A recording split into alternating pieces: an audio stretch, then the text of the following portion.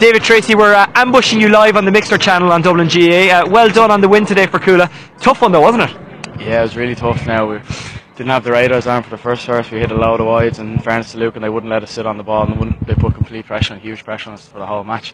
But luckily we got to ground it out towards in the last 10 minutes. Does a win like that kind of give you something more? A win that you have to grind out? And it was the same last time out in the quarter-final as well. Ballyboden bringing you to extra time. Yeah, around the semi-final you get nothing easy, so look, it's good to get over a really tough, really good hurling side that can prepare you for a final. But it's no good if we would have went out and played a tough team and lost the game, so the important thing is to win, and that's the main thing, and that's what we did today. You were on with the freeze today, weren't you? I think it was 8-all as Shane Stapleton makes a face behind you.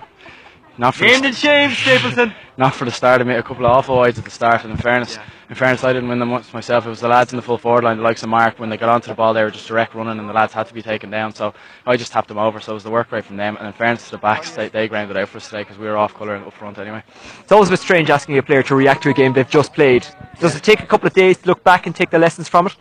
Yeah, well, we'll enjoy the win today, and then it's Tuesday. It's straight focus to Kilmacud in the next round. Look, we'll enjoy this, and then you have to, with the way the fixtures are, it's all crammed in. You have to switch focus straight away, so you don't have enough time really. So Tuesday, it's heads on straight away. Is it next weekend or the weekend after? I'm not actually quite. 2 weeks time. Okay, so it's Kilmacud Crokes, local rivals, the team who have beaten you in a county final before. Yeah, 2012. Obviously, yeah, we were a very young team at that time, and Kilmacud are excellent. They have a lot of obviously Dublin representation, a lot of old Dublin representation. So really looking forward to it. We've always had great battles, be it league or championship. So look, we're really looking forward to it.